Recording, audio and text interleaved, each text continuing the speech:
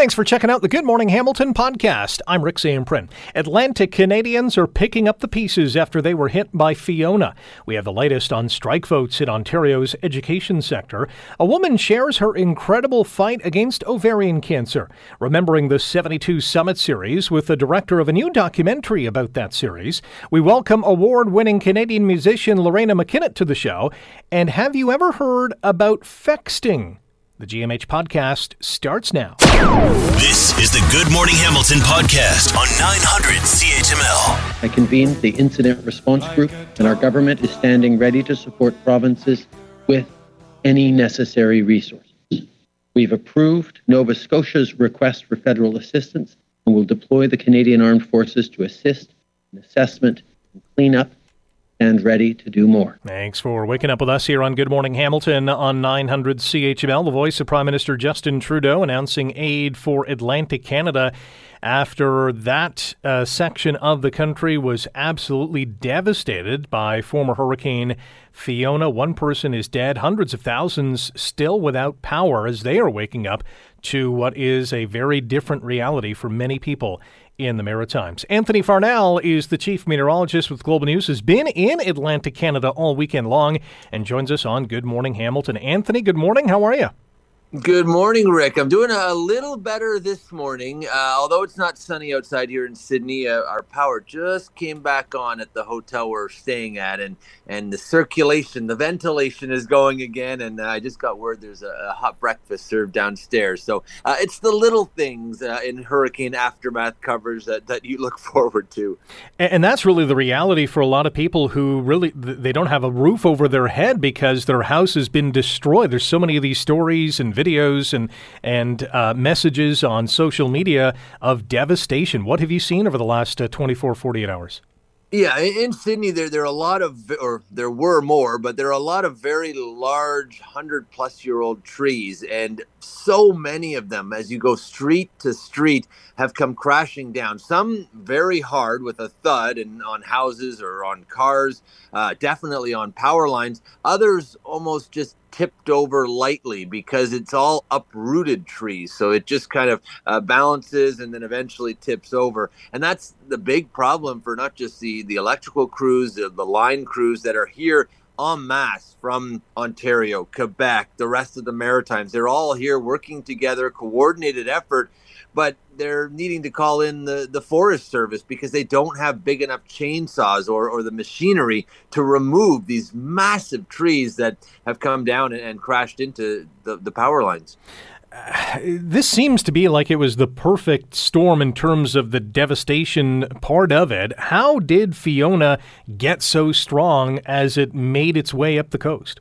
Yeah, it's this hybrid nature. It wasn't a pure hurricane by the time it moved in here. And that's one reason why it was able to maintain its intensity. Typically, in Atlantic Canada, the water surrounding the provinces is quite cool. It cannot generally support hurricane conditions. You get hurricanes here because they're weakening and they're moving fast enough. This one was also moving rather quickly until it slowed down right over Cape Breton and into the Gulf of St. Lawrence. But because it was merging with a trough, a cold front, it had this hybrid nature. And the process was going from tropical to more of a nor'easter, which you would see in the winter. And the end result was a pretty large swath of wind that moved a lot of water. And we did get some big time erosion and waves and definitely lost a few houses here on Cape Breton. I think the worst of the storm surge, however, was Port aux Basques and for parts of Western Newfoundland. Our guest on Good Morning Hamilton on 900 CHML is Anthony Farnell, chief meteorologist at Global News, as we recap the weekend that was in Atlantic Canada as they recover from hurricane and post-tropical storm Fiona. At its peak, how bad was it in terms of that storm surge, in terms of those winds? What were people experiencing? Well, it was pretty bad where we were. We had a peak gust of about 150 kilometers per hour. I'm sure there were some stronger winds in the vicinity. You have to have one of those gusts go right over an anemometer to actually measure it. But just from driving around where you get entire forest canopies that have come down, and that you see typically in tornadoes and maybe an EF1, EF2 more likely. So yeah, there were some definite stronger gusts. And our hotel, I'm up on the 6th floor. I'm overlooking the harbor. It's normally just a beautiful scene here down by the boardwalk in Sydney. It was not the case. It was actually a bit scary as the whole hotel was shaking, and we had occasionally some minor branches hitting the window. I also went out in the storm cautiously. I was protecting myself and looking always behind your back. You don't want anything to come at you. But I was watching these large trees and trying to capture the moment they fell. Eventually, I just got too tired and went to bed. But in the morning, yep, they were all down outside of the hotel. And it's just a sight to see how quickly the entire scenery can change in these hurricanes. Don't know if you have any info on this, and we only got about 30 seconds to discuss it. There's another named storm, I think it's Ian, which is barreling towards Florida. Does that pose any threat to Atlantic Canada? Luckily, no. There's a large high pressure that's going to move in here. It's raining for the next couple of days, and then it clears out, and it's actually going to be great weather for the recovery effort. But Ian is a big deal for Western Cuba, possibly a Category 3 moving in there tonight. And then the worry is around Tampa. It's very low-lying area, prone to this track, major storm surge flooding, and with us Ian, that's going to be a strong storm and stalling. I am concerned about the west side of Florida with this one, and that'll be by the middle of the week. And I'm hoping for the best, hoping it weakens out at sea, but it doesn't look good for areas around Tampa, Clearwater. We'll be following that. Anthony, really appreciate your time. Stay safe out there. Thanks a lot for having me on. Anthony Farnell, Chief Meteorologist, Global News, with the latest on Hurricane Fiona. Now a post-tropical storm. The damage has been done. You're listening to the Good Morning Hamilton podcast from 900 CHML. Well, the war of words, at this point, that's all it is, continues between the provincial government and some of the education unions who are trying to squeeze in a few more extra dollars and better working conditions for their members. And after calling the Ontario government's initial contract offer insulting, CUPE's 55,000 education workers, these are librarians, administrative staff, custodians, they begin voting on whether or not they should strike to back their contract demands. And here to guide us along on how this process is going is Laura Walton, the president of CUPE's Ontario School Boards Council of Unions, also a longtime educational assistant here in the province. Laura, good morning. How are you? Good morning. How are you today, Rick? I'm good. Thanks for joining us today to provide us with an update on what's happening. What is the update? What is the latest news on these strike votes that are taking place? Yeah, so, we met with the government and the Trustees Association last week, and we said, okay, listen, we get that you want to talk about wages and sick leave and benefits, and you don't want to talk to us today about it. So let's try and get some of these little pieces going, right? Can we, if we, meet you halfway on some of these other pieces, can you come our way? And the answer was no. And then the very next day, we do start our strike vote, and we have the minister announcing that he will be increasing the amount of money that he's paying in checks, one-time checks to parents for tutoring services. What's really interesting is one of the proposals that we had would see a DECE in every kindergarten classroom across this province, recognizing that these little ones have lived over half of their life in a pandemic. They need extra support. It would only cost $30 million. And yet this government said, nope, that's too expensive. And then turned around the next day and, is offering 10 times that in checks that we can't guarantee are actually going to support children at all. And frankly, if you need to pay an outside provider to help students catch up, doesn't that mean that you didn't provide the service in the first place? You mentioned the little pieces. What about the bigger pieces? Where are the two sides on some of the big items in these negotiations? So they have made it clear through the conciliation officer that, we're not ready to talk about that stuff yet. And so we keep saying, okay, well, this stuff is still going to be here. These workers need to be able to afford to live.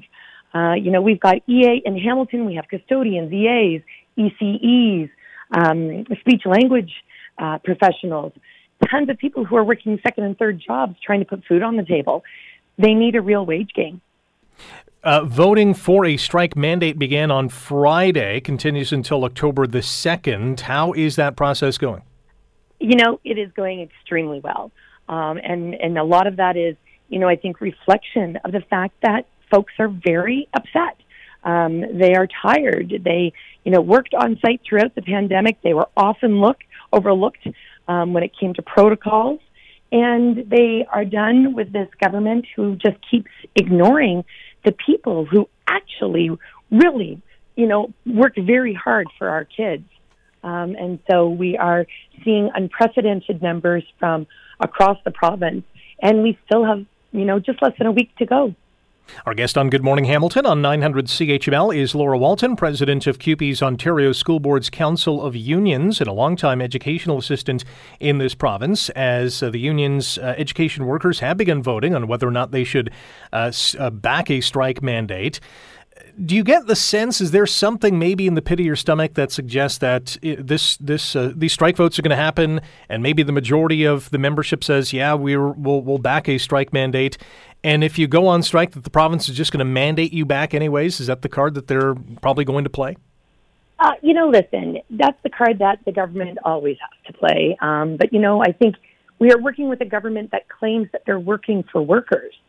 So I'm not sure how interfering with free collective bargaining is actually working for workers. And you can't claim you're working for workers if you won't work with anyone outside of the chosen few that you wish to work with. It's an absolute slap in the face to our tradespeople, for instance, in the Hamilton-Wentworth District School Board, that you will work for workers as long as they're not education workers. And so I think that needs to be a very clear message that goes out. But I also want to be clear, we're also hearing from parents and from, family members who are saying, this is ridiculous.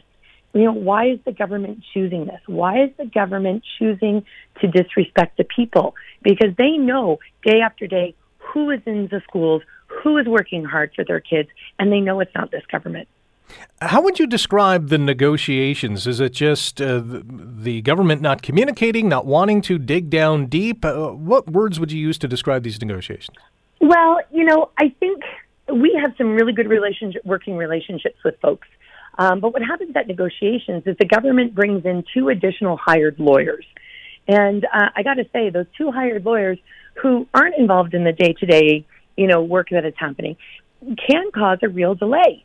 And they have a mandate from the government not to spend money. And we're saying, you aren't with us day after day. You aren't the school board who is having an extremely difficult time hiring and recruiting people. Maybe you should let the people who are actually doing the work make these decisions. So I think that's part of the real issue that is happening. But, respectfully, we also know that people have said, if I don't get a real wage deal, I'm going to have to find other work. And that idea of so many professionals leaving the industry is quite concerning to me, because parents should know that they have the best qualified people working in their school. Last one for you. We've got about 30 seconds. Is a strike inevitable? I don't think a strike is inevitable at all. I think what it shows is that people are willing to do what it takes. Workers are willing to do what it takes to get a real wage gain. I think what needs to happen is that the minister needs to start listening. Instead of just, throwing out checks like Oprah Winfrey's Christmas, he needs to actually think about where would that money, investing that money, where would it actually make an impact? And that is investing in the workers that provide the services. That's investing in the students within the school and keeping publicly funded education publicly delivered. Laura, appreciate the update. Thanks for joining us today. You're welcome. Take care. That's Laura Walton, president of CUPE's Ontario School Boards Council of Unions and a longtime educational assistant in the province. You're listening to the Good Morning Hamilton podcast from 900 CHML. This is an amazing story of survival. This woman, who's going to join us in a matter of seconds, arrived from the Philippines back in 2006, and just a few months later was diagnosed with ovarian cancer. And what's worse is she was told that she had less than 5 years left. 15 years later, she is sharing her remarkable story. Joanna Navarro-Lalich is our ovarian cancer survivor that we're shining a spotlight on today. Joanna, good morning. How are you today? I'm good, Rick. How are you? Not too bad. You were first diagnosed 15 years ago. Yes, that's in 2006 of September, of 2007 of May or June, sometime that year. You got to Canada from the Philippines. You get this diagnosis. I would imagine your world is crumbling at this point. What are you thinking when you're getting this diagnosis? Absolutely, Rick. We arrived in the country, no jobs, no immediate family, so we're relatively new. And then this news hit us that I was diagnosed with stage 3C ovarian cancer. So everything was uncertain from then on. And you were given less than 5 years to live. That's correct, 5 years. And, I mean, you have kids at this point. Your whole life is basically ahead of you. How did you battle this thing? It was a blur during that time because my youngest was 10 months old, about a year old. And my eldest son was 9, and my first daughter was 6. So, and we just arrived the country, and my husband didn't have a job back then. So I don't know. We just went through the flow. I had my checkup, and then I was referred to have a surgery, which I did, and then eventually admitted to Juravinci Cancer Center for my chemo program, which I participated on. Then I had my surgery, chemo. I was cured, and then a year later, it came back. So hopeful again, bright future and all. So, but after 10 months, it came back. So 3 times. So that happened 3 times.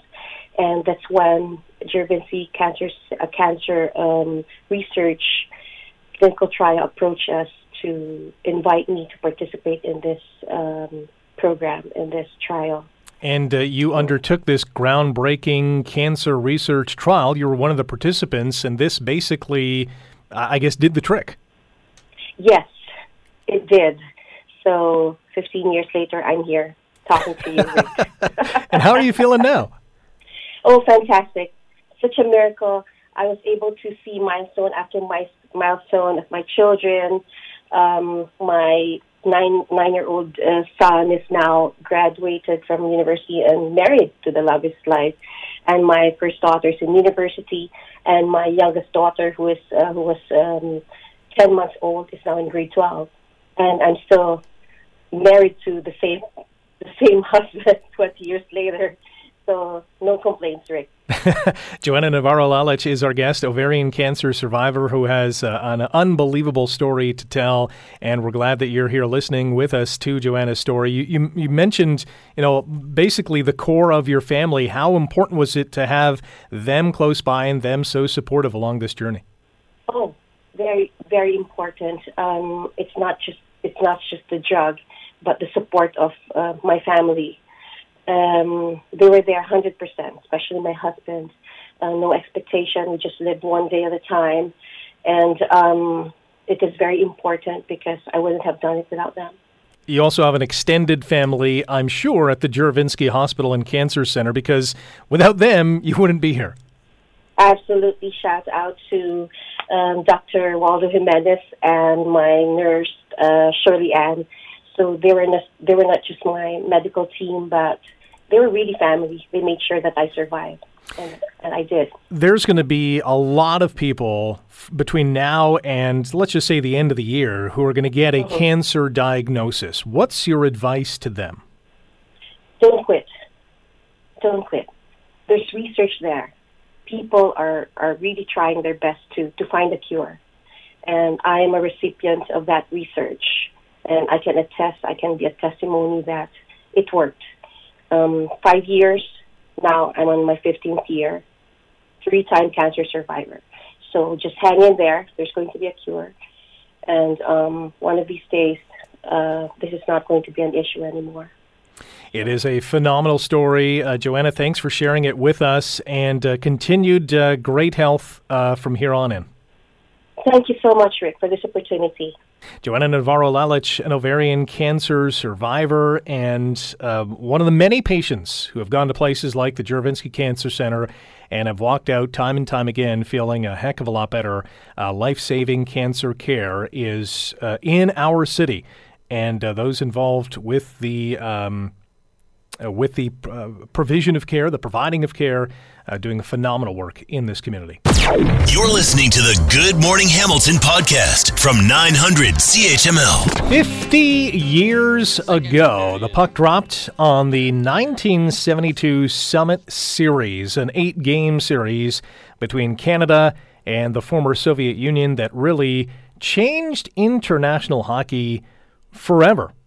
Some would say for the better. And there's a new documentary out. It's called Icebreaker, the 72 Summit Series, that is going to be shown at Hamilton's Playhouse Cinema on October the 4th. It's a 7 p.m., puck drop, if you will.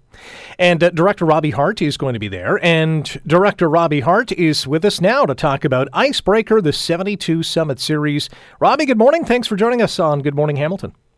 Excellent. Good morning. Nice to be on your show, Rick. Tell us about Icebreaker. This sounds like a really good documentary.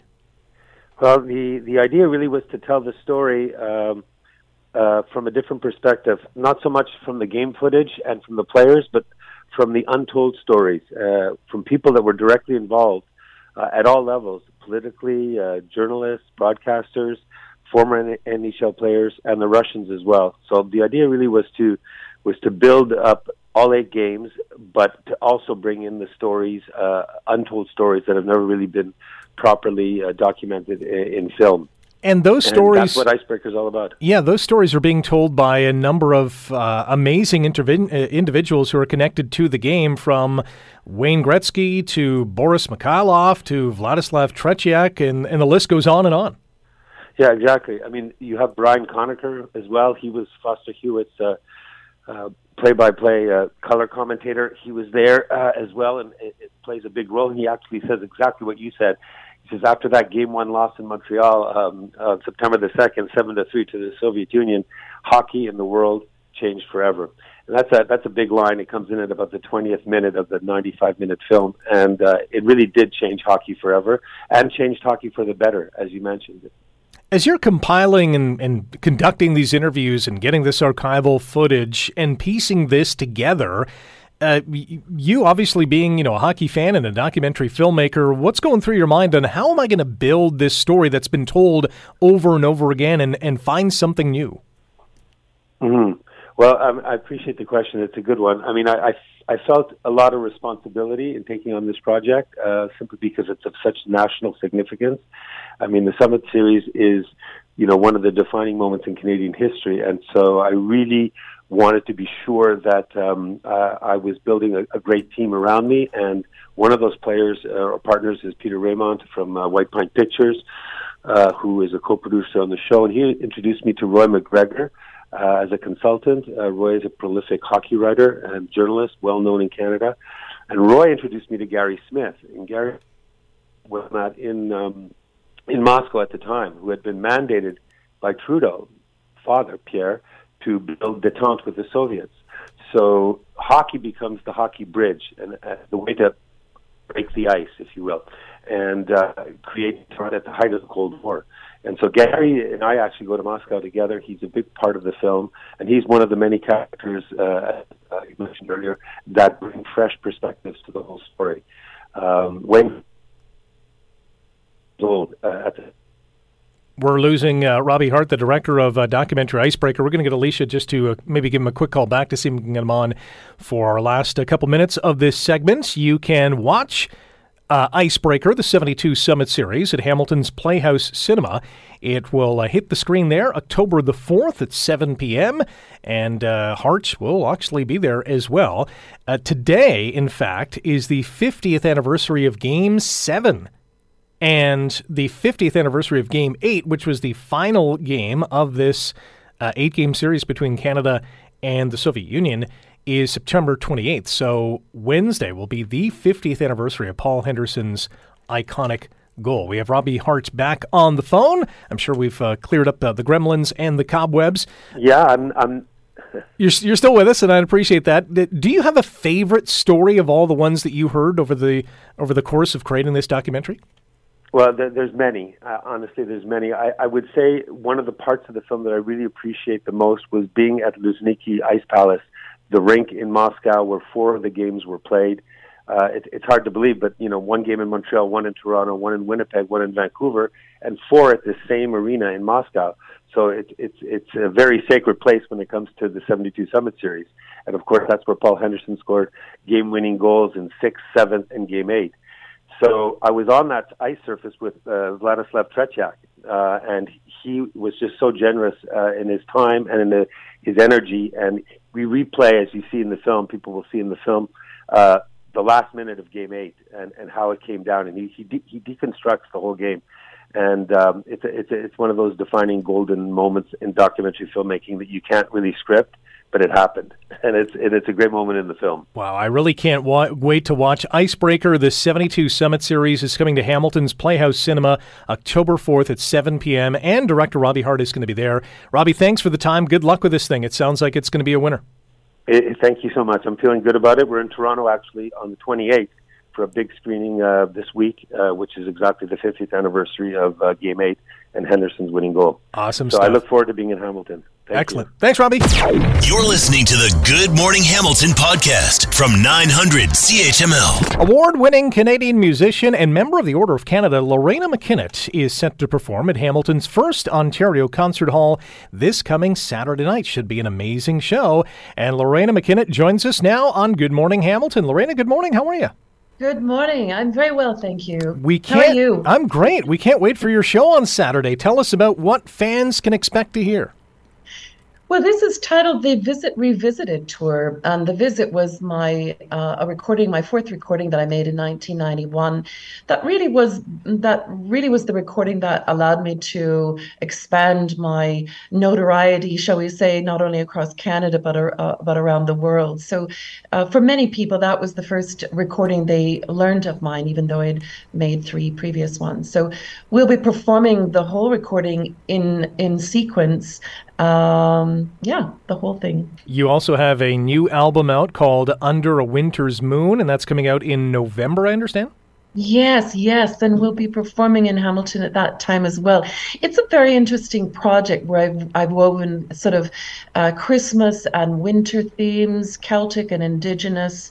There's a friend of mine, a very accomplished actor, Cedric Smith, who recites or narrates The Child's Christmas in Wales in 6 chapters, and we do music in between. But the first set is mostly carols and some Indigenous winter reflections. In addition to vocals on this album, you also produce the album. You play the keyboards, the accordion, the harp.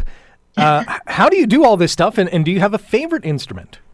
Well, I will confess I don't play all these things extremely well. They're often used in a supporting kind of way. Do I have a favorite instrument?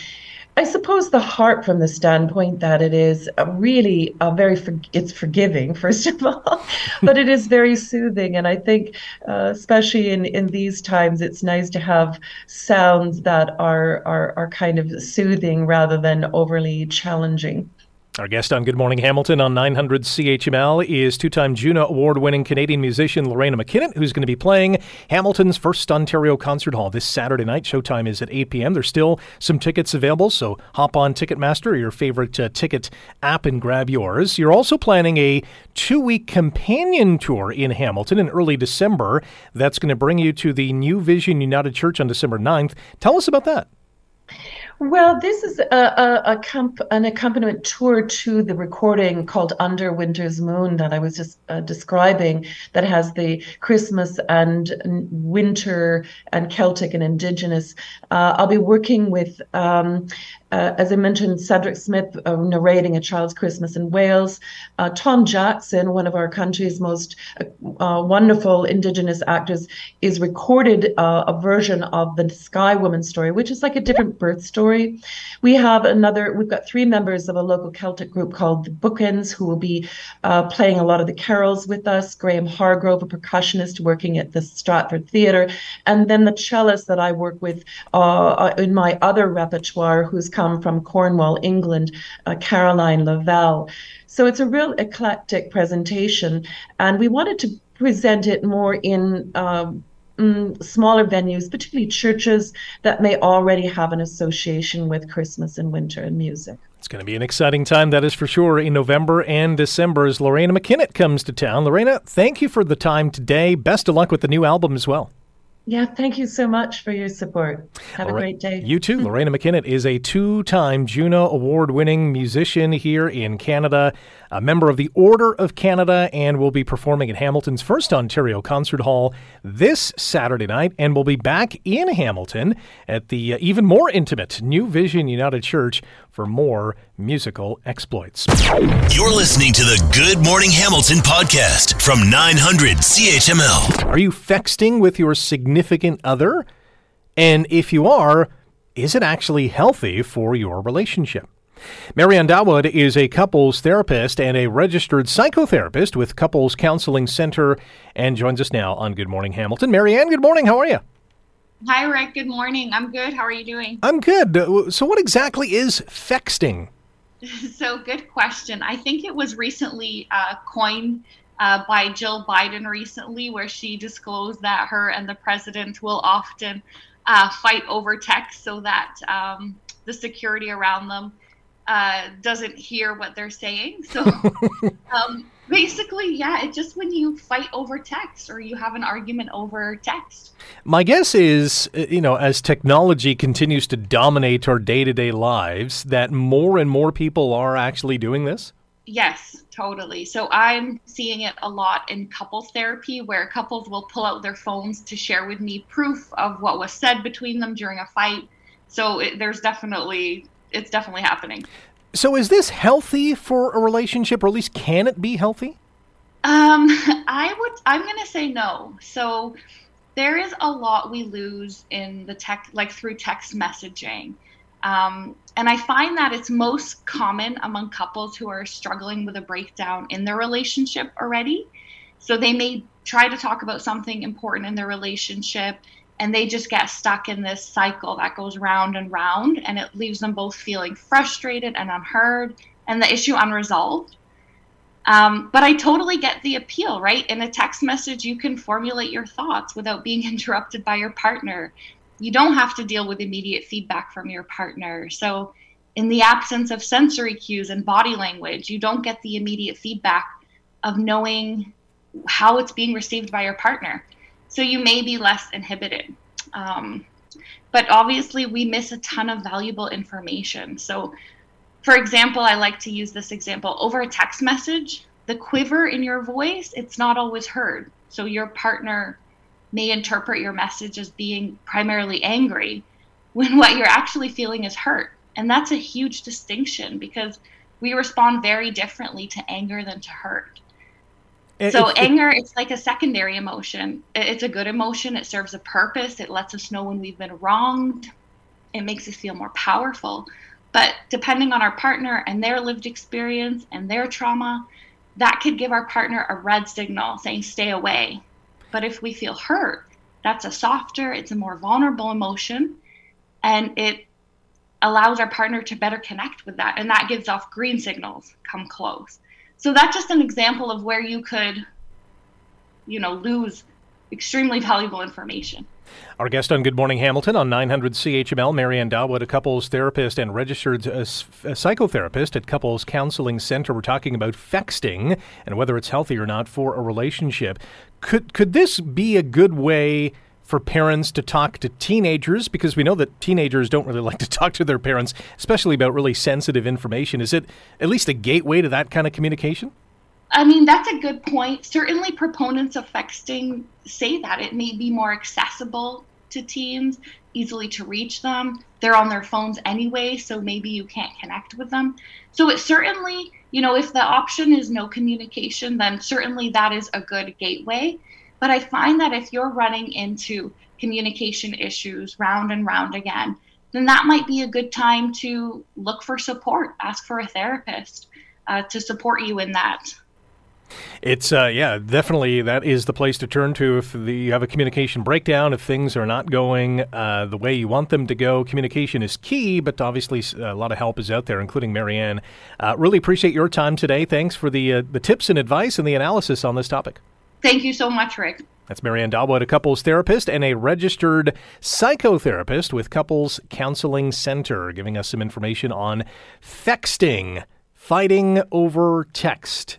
It's, at the end of the day, as you heard from her, not really that healthy. It's almost like writing an email. You don't really get the tone of the message. You're kind of injecting your own tone and thoughts and feelings of what this argument or issue is all about, and that's not really the way to go.